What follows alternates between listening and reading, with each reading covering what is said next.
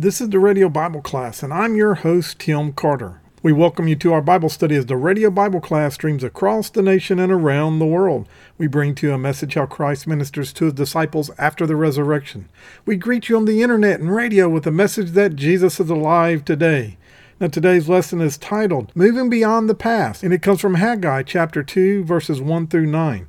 But before we start our lesson today, Word Talk Inc. could use your support. Now, playing music on the radio may sound simple, but actually it's quite costly due to publishing rights and royalties. And before that first song is ever played, there are utility bills and tower rental fees and maintenance and so forth. We need people just like you to help with a tax-deductible gift. So won't you do that today?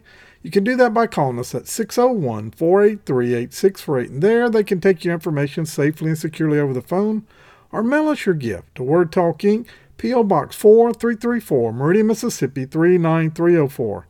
Now, your gift to Word Talk Inc. is IRS approved as a 501c3 tax-exempt ministry. Now, your contribution is never used for salaries or managerial purposes, but 100% of it goes to the expense providing the good news of Jesus Christ to our listening area. Hebrews 13:16 says, Do not neglect to do good and to share what you have, for such sacrifices are pleasing to God. If you'd like to go back and listen to a previous lesson, you can do that by going to our podcast website. That's Radio Bible Class with no spaces between radiobibleclass.podbean.com, or catch us wherever you listen to your podcasts. We're there too, whether that's Amazon or Google or iTunes. We're there. Just search for WMER Radio Bible Class. Well, last week we kicked off our study in the book of Haggai, and remember I told you that's how I think you pronounce it. If you're from Mississippi, you may say it Haggai, 2 syllables, but it's Haggai, and it's one of the final minor prophets. It's a short book, only 2 chapters. As we studied last week, we saw how the Jews had come back. They'd been in Babylonian exile. God had sent King Nebuchadnezzar to overthrow, and for 70 years they were in exile. During that time, the temple was destroyed, and now after their 70-year exile, they are able to come back and rebuild the temple. Unfortunately, though, after just starting the temple, they focused on their own homes and their own businesses, and they established their own Jewish community without constructing the temple or finishing it. The Lord wanted his temple to be restored, and he's telling them, why are you focusing on your own priorities and your own self, and my house lays in ruins? And so we talked about that. If you remember, we talked about the importance of the temple. Back then, the temple was used for sacrificial offerings to the Lord to forgive the sin that we had in our lives back then. Now that Jesus come and died on the cross, we talked about this, that we are now the temple. We looked at several books in the Bible that just say that our body is the temple of the Holy Spirit and that we are sealed with the Holy Spirit. And so now we're the temple. But back then, the temple was where they went and they learned about God's word and they gave sacrificial offerings. And then we focused into 2 things that, just like the people in the nation of Israel, right here in Judah, back in Jerusalem, as they've come out of exile, didn't build the temple, what made them change their focus? And I told you there were really 2 things. There's external conflict and internal conflict. And we looked at the first one, external. We looked at how that in Ezra, in the book of Ezra, that they heard about them rebuilding this temple. And they said, let us help you rebuild the temple. And they said no. And so they got lawyers and they told them stop building. They even went to the king and petitioned him to give an order that they had to stop building the temple. And we also looked at the internal conflict. And the internal conflict really was them looking at themselves and making sure that they had what they needed. Again, if we're going to make Jesus Lord of our life, he has to be number 1. We have to die to ourselves daily, and we looked at that. And we finished up looking last week at how they responded. We looked at verse 13 where the messenger of the Lord, which is Haggai, this is God speaking through Haggai, and tells them that I am with you, declares the Lord of hosts. And then the Lord stirred up a spirit in Zerubbabel and Joshua, not the Joshua that we know with Moses, but this is a different Joshua that we talked about, the high priest, and even a remnant of the people. And that remnant means God's chosen people. And so that remnant, God worked up a spirit in them, and they obeyed the Lord, and they worked on the house of the Lord. And I wrapped up by telling you that maybe you are like the Jews that are here in this remnant. Maybe you have let your walk stagnate. Maybe you've stifled your growth and you focused on yourself, your job, your family. Whatever the focus was, it wasn't God.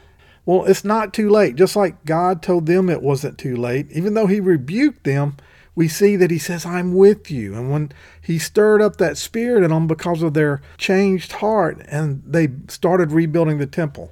And we can do the same thing. We can have a better walk with Jesus. We can have a closer walk with Jesus if we will just take time to get in his word and spend time in prayer and put him first over our personal goals and ambitions. With all that said, that's where we finished up, and this is where we'll start. So if you would turn with me to Haggai chapter 2, verse 1, we'll read the first 9 verses. In the 7th month, on the 21st day of the month, the word of the Lord came by the hand of Haggai the prophet. Speak now to Zerubbabel, the son of Shealtiel, governor of Judah. Remember, he's a governor, kind of like a king, but they no longer have a king. God took that away from them when they went into captivity. He also took idols away. We talked about both of those. Picking back up. And to Joshua, the son of Jehozadak, the high priest, and to all the remnant of the people, and say, who is left among you who saw this house in its former glory? How do you see it now? Is it not as nothing in your eyes? Yet now be strong, O Zerubbabel, declares the Lord. Be strong, O Joshua, son of Jehozadak, the high priest. Be strong, all you people of the land, declares the Lord. Work, for I am with you, declares the Lord of hosts. According to the covenant that I made with you when you came out of Egypt, my spirit remains in your midst. Fear not, for thus says the Lord of the hosts. Yet once more in a little while I will shake the heavens and the earth and the sea and the dry land, and I will shake all nations so that the treasures of all nations shall come in, and I will fill this house with glory, says the Lord of hosts. The silver is mine, the gold is mine, declares the Lord of hosts. The latter glory of the house shall be greater than the former, says the Lord of hosts. And in this place I will give peace, declares the Lord of hosts. Well, if we go through this verse by verse, we're going to see the first 2 verses. In the 7th month, the 21st day of the month, the word of the Lord came. And so what that's saying is it's now been about 21 days since God first rebuked them about not building the house.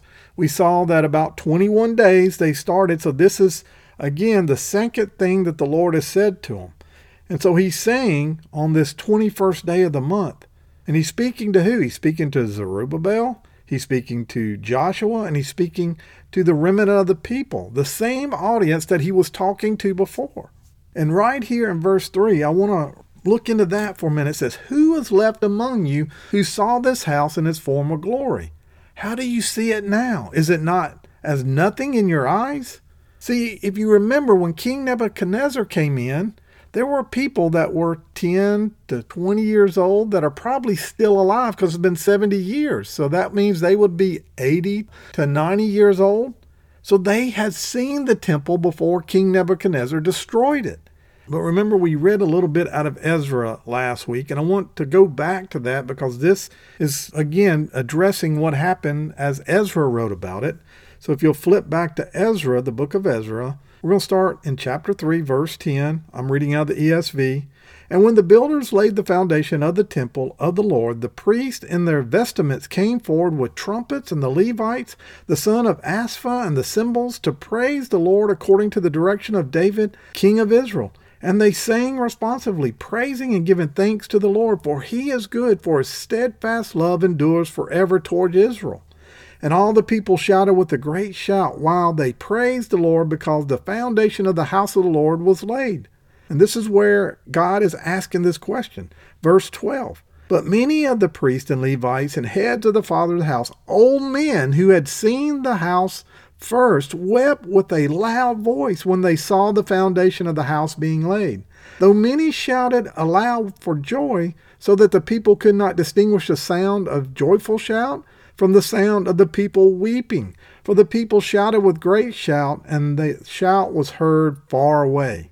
But we see in verse 12 of chapter 3 of Ezra that there are these priests and Levites and head of the house, old men that have come back in this remnant, and they had seen the temple before. And they wept aloud because they're saying, oh, this is nothing compared to its glory and its beauty that it was when Solomon built this thing. The precious gold and silver and stones and wood that was in Solomon's temple was not going to be in this temple. You probably are asking the same thing I am. Then why is God satisfied with a house that was only a poor shadow of the house of Solomon, the one that he built? You would think God would want the most beautiful temple possible. You would think that he would supply them with gold and silver and precious stones and wood just like he did for Solomon. He would want his house to be like a kingly palace.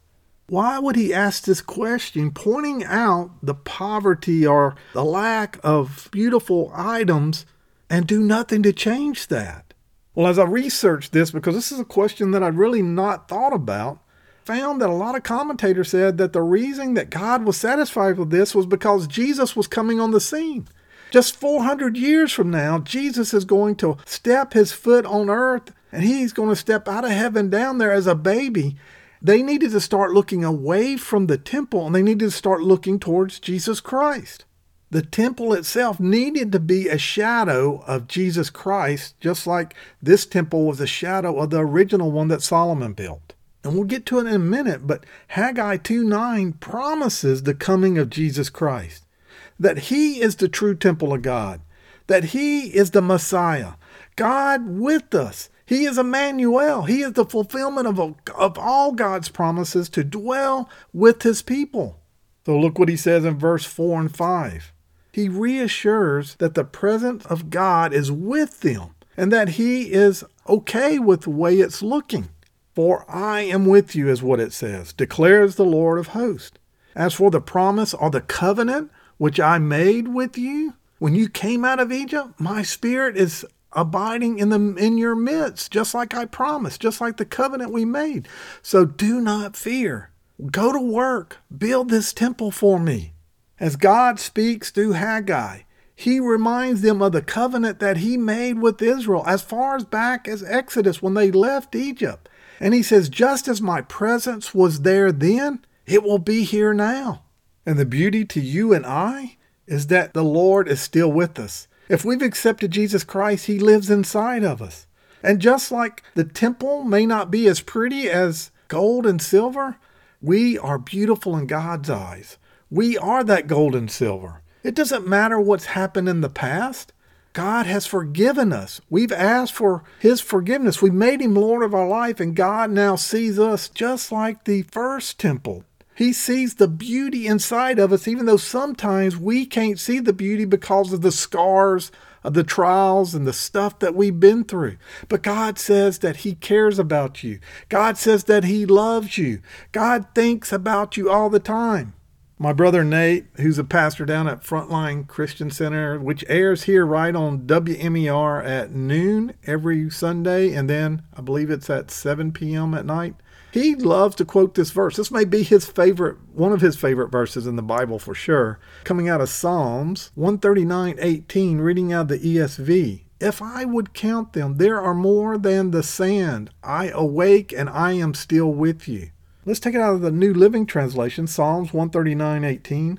I can't even count them. They outnumber the grains of the sand, and when I wake up, you are still with me. What God is saying to David as he writes this down in this psalm is that God thinks about us more than the grains of sand. When we go to sleep, when we wake up, he's still with us. God loves us that much that he is constantly on your thought. Have you ever been to the beach? Have you ever just picked up one handful of sand? Think about all the grains of the sand, and God thinks about you more than that. Is that not love?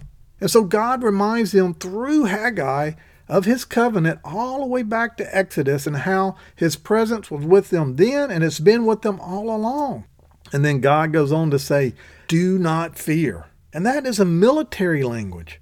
Warriors were often challenged just like this. As they were getting ready to go into battle, they would say, do not fear, be bold, be brave, go take this.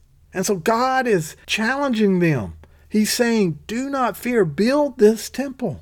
Well, this reminds me of what David did when they were ready to build the first temple. And in 1 Chronicles chapter 28, he challenges the nation of Israel And then in verse 9, he challenges Solomon. And that's where I want to pick up. 1 Chronicles chapter 28, verse 9, David says to Solomon, "And you, Solomon, my son, know the God of your father, and serve him with a whole heart and with a willing mind, for the Lord searches all hearts and understands every plan and thought. And if you seek him, he will be found by you." And we can learn from that verse right there. If you seek him, he will be found by you, because he knows your heart. But if you forsake him, he will cast you off. Be careful now, for the Lord has chosen you to build a house for the sanctuary. And this is very similar to what God speaking through Haggai says. Be strong and do it.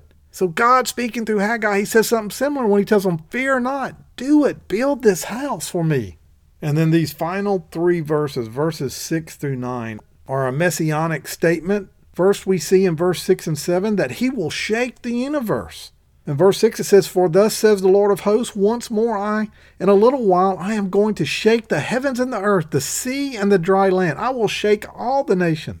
See, the Lord is telling them, and he's telling us, that he's not finished. He's still letting his plan work its way out. He's already knows how things are going to happen, but he's letting the world work through all the things that he's already put into his plan. See, his kingdom of righteousness and peace on earth will be here. And he has still more arsenal in his gun. He hasn't fired that final bullet yet. He's fired several bullets. He's allowed them to go into exile. He's allowed them now to come out. He's cured them of idolatry. He's cured them of a king. And now he's telling them, hey, I'm going to show the world that my temple is coming one day. And he's not just talking about the temple that they are rebuilding, but he's talking about Jesus Christ, who was the temple that came and will come and rule forever. And you and I need to understand that the world may seem like it's winning right now. Nations may seem arrogant, and they may be independent of what God thinks and what God's word says. But there will be a day soon that will shake everything that they think they have. Then look at what he says in the second half of verse 7. "So that the treasures of all nations shall come in, and I will fill this house with glory, says the Lord of hosts." Now these people are probably thinking that the treasures of the world are going to come in. The silver and gold and the luxury lumber and all the beauty of the previous temple is coming. But that's really not what he's talking about here. Remember, this is messianic. This is about Jesus. He even goes on to say that the silver is mine and the gold is mine, declares the Lord of hosts. Well, first of all, everything on this earth is truly the Lord's. It is his. The silver is his. The gold is his. Our lives are his. He allows us free will, but God controls everything. Now, some commentators, though, talk about this being that in the future, this is talking about the millennial reign, that there will be wealth and silver and gold that will be brought as offering into the millennial temple. The glory, though, refer to the splendor of the temple when the Lord Jesus Christ is back in it, ruling it. But I love what the commentator Ryan says. He says that the value belongs to the Lord anyway. The nations boast in their wealth and their prosperity. Does that not sound like the U.S.? We brag about how well our economy is. We brag about our wealth and our ability to spend and to be able to acquire earthly things. But what he says is one day, no matter who you are, you will lay everything at the feet of Jesus Christ, the master of the universe. All silver and gold will be laid and worshiped him just like the kings were back in those days. God is telling his people, and he's telling us, we need to understand this. Don't be deceived by appearances. Don't be fooled by what things look like. Don't worry about what this looks like compared to the temple of the past. Don't have an inferiority complex because of what you did in the past. Don't have an inferiority or fear about that you're not good enough for the Lord. The Lord has changed you. He's made you his temple. The devil wants to fool you. He wants to draw you in. He wants you to think the reality is that if you look at your past, you're not worthy. If you look at what you've done, you're not good enough. The Lord is saying, don't let that reality affect you. Don't let your obedience be affected by what the devil may say to you, because it's not true. It's lies. Some of you may be just like some of the people that were building this temple. And you're saying, what's the purpose? What's the use? We can't overcome what's happened in the past. We're wasting our time. God can't use me for something beautiful or worthwhile. It will never come of it because of my past. Isaiah 38:17 says, "Surely it was for my benefit that I suffered such anguish. In your love you kept me from the pit of destruction. You have put all my sins behind your back." Jesus has put all our sins behind him. Psalms 103:12 teaches us, "As far as the east is from the west, so far does he remove our transgressions from us."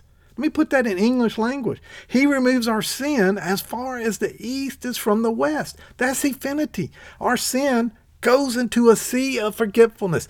God puts it behind him. He doesn't see it. All he sees is the blood of Jesus when we stand before him. So if you listen to the lie that you're not worthy, that you're not good enough, that your past will keep you from achieving what God has for you, you're listening to a lie and you're not being obedient to the Word of God. See, if the devil can get you to believe that lie, then you can't believe any of the Bible, because the theme throughout the Bible is that God made a provision for our sins, a way to be forgiven, and to restore our fellowship with him. I'll give you one more. Isaiah 43:25. "I, even I, am he who blots out your transgression for my own sake and remember your sins no more." God promises that under this new covenant that Jesus went to the cross, that he forgives our wicked ways, he forgives our sins, and he remembers them no more. The Apostle Paul wrote to the Romans. He was telling them about this very fact that we're talking about, that there is no condemnation for those who are in Christ Jesus.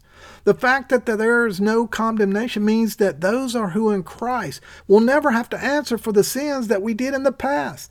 Christ paid that debt already. He died once for it.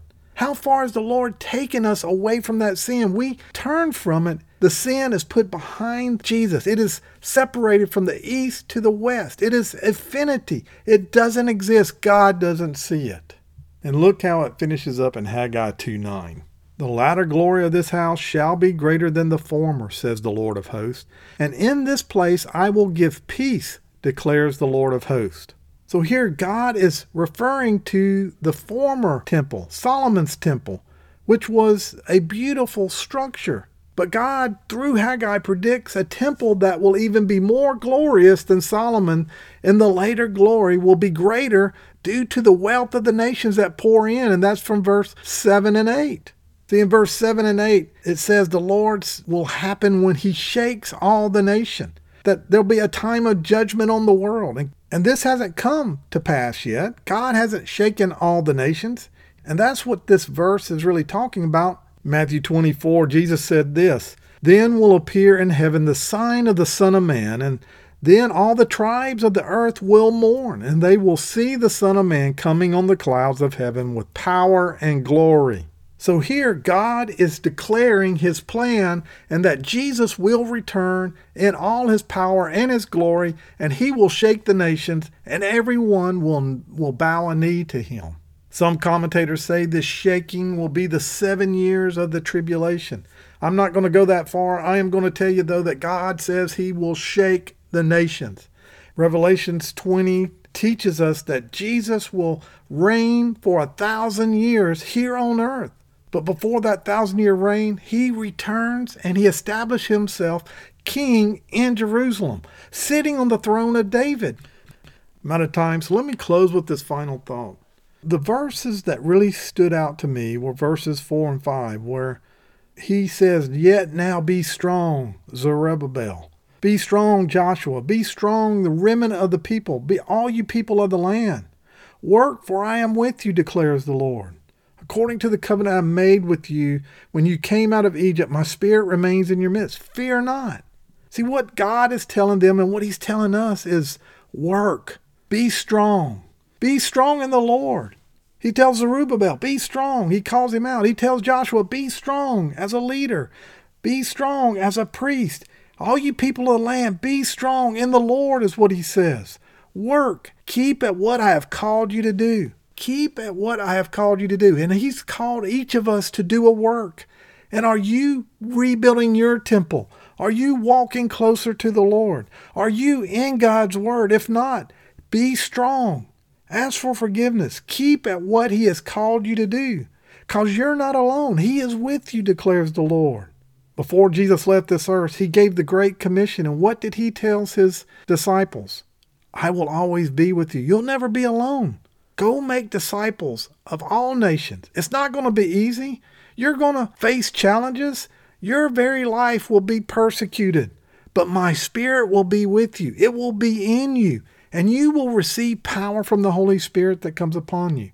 And so I'm challenging you today, no matter how you showed up today, be strong. Do what the Lord has called you to do. Go make disciples of people in your world, the people that you're around. Go make a disciple. Go tell them about what Jesus has done. It's not going to be popular. There are going to be people that are going to tell you that you'll be fired over this, or that you can't go up the corporate ladder because of this. You won't be able to graduate because of this. You won't be able to be a first string person because of this. You won't be able to be invited to parties because of this. There will be persecution, but God is with us. His Holy Spirit is inside of us, and if we will just allow ourselves to walk in him, we will receive his power, and we'll be able to overcome the challenges just like we see in the book of Haggai. So I encourage you today, in whatever work you're doing that God has called you to do, be strong. Do not fear when you're challenged. Do not fear when you face discouragement. Be courageous, because God is with you, and therefore you have no reason to be afraid or discouraged. You might say, Tim, that's easy for you to say, and it might be easy for me to say, because I don't know the challenges that you're facing. I don't know the discouragement that you're facing, but God does. And he knows all things. And I just pray right now as we close for the strength that you will overcome and you will be strong. Let us pray. Dear Heavenly Father, we come before you today that you would deliver those that have heard this message today from fear. Lord, that they would be strong and they will go do. You didn't give us a spirit of fear, but you gave us a spirit of power and of love and of a sound mind. God, I pray that your Spirit would remove all the fear and all the fear from the challenges. Lord, that you would cast out the fear of those that have heard this message today, and it will fall on fertile soil. Lord, help us to love you with all our heart, with all our soul, with all our mind, all our strength. Help us to take and obey your call, just like God spoke through Haggai and challenged them to do the work of the Lord, what he had called them to do. And Lord, let us not look at our past. Let it be behind us. Let us understand that you have already forgiven us. All you see is the blood of Jesus. Lord, now let us go spread that good news to others.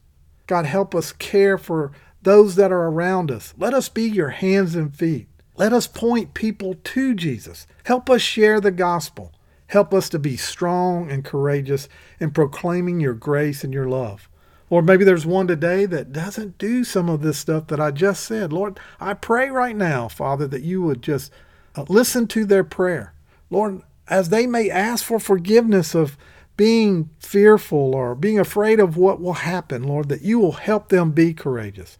Lord, maybe there's one that's listening today that has never asked you to be Lord of their life. Lord, I pray today that they would ask you to be Lord of their life. Lord, that they would understand that you came from heaven down to earth, and yet you overcame the grave. You went to the cross. You died for not only my sins, but everyone's sin, their sins. And Lord, that you overcame death. Believing on that they would say that you are Lord of my life, and I am going to allow your blood to wash away my sins. Lord, I pray that they would start walking boldly in that, and they would go tell others about how much you love them and you've forgiven them no matter what they've done. Jesus, we thank you for all your many blessings. Lord, we thank you for the blessings you do for this ministry. And Jesus, it's in your name we pray. Amen.